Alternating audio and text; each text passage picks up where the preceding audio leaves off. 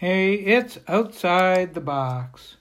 Not wanting the force to be against you. Today's topic is too much force. In the previous Outside the Box, I talked about the use of force policies that police are supposed to follow in dealing with conflict situations. Of course, the goal should always be, at the very least, not to use force unless absolutely necessary. However, recent shootings and killings, especially of black, indigenous, and people of color by white cops, have made much of the country, especially those with darker skins, less trusting of police. Are use of force policies preventing tragedies, or are they providing a license to kill for cops who consider many situations as a threat? Even children are victims of police shootings. A 13-year-old in Chicago and a 16-year-old in Columbus, Ohio, were recent victims, along with a 12-year-old a few years ago in Cleveland. Other incidents, fortunately not lethal, include the pepper spraying of a 9-year-old in Rochester, New York, wrestling to the ground of an 11-year-old in New Mexico, and the choking of a 13-year-old in Louisiana. One problem is that there are no separate use of force policies for kids. Age, gender, and size do not matter. What matters is whether cops think the child has a weapon in case of deadly force situations, or that the kid is not cooperating when less lethal force is practiced.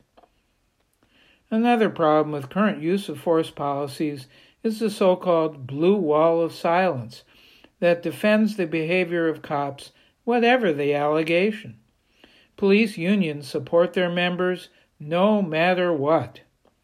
The officer who was convicted in the murder of George Floyd in Minneapolis received about $1 million in a defense fund raised by fellow officers and the local union. Police misconduct against adults is common, and use of force can be excessive. Yet such abuse is not often reported and almost never prosecuted.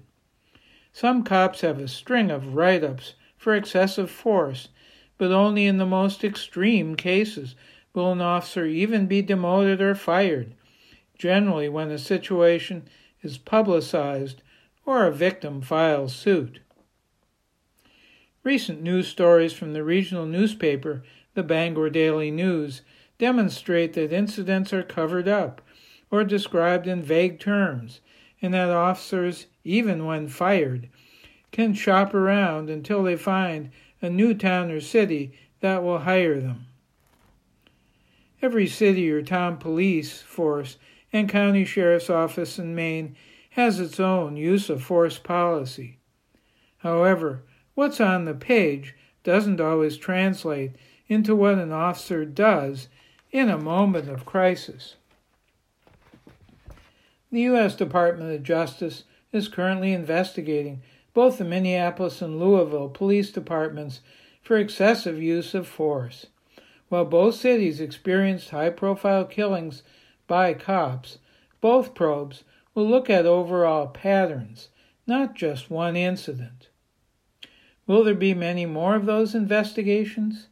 I hope so. A better use of force policy won't prevent all acts of police violence against the public, but having a stronger policy can reduce the amount of violence. It will provide both a more restrictive standard that police should follow and a written policy that, when violated, can be used to prosecute and convict cops. I'll discuss a better use of force policy in a future Outside the Box. What do you think of the current use of force policy by police? Should it change?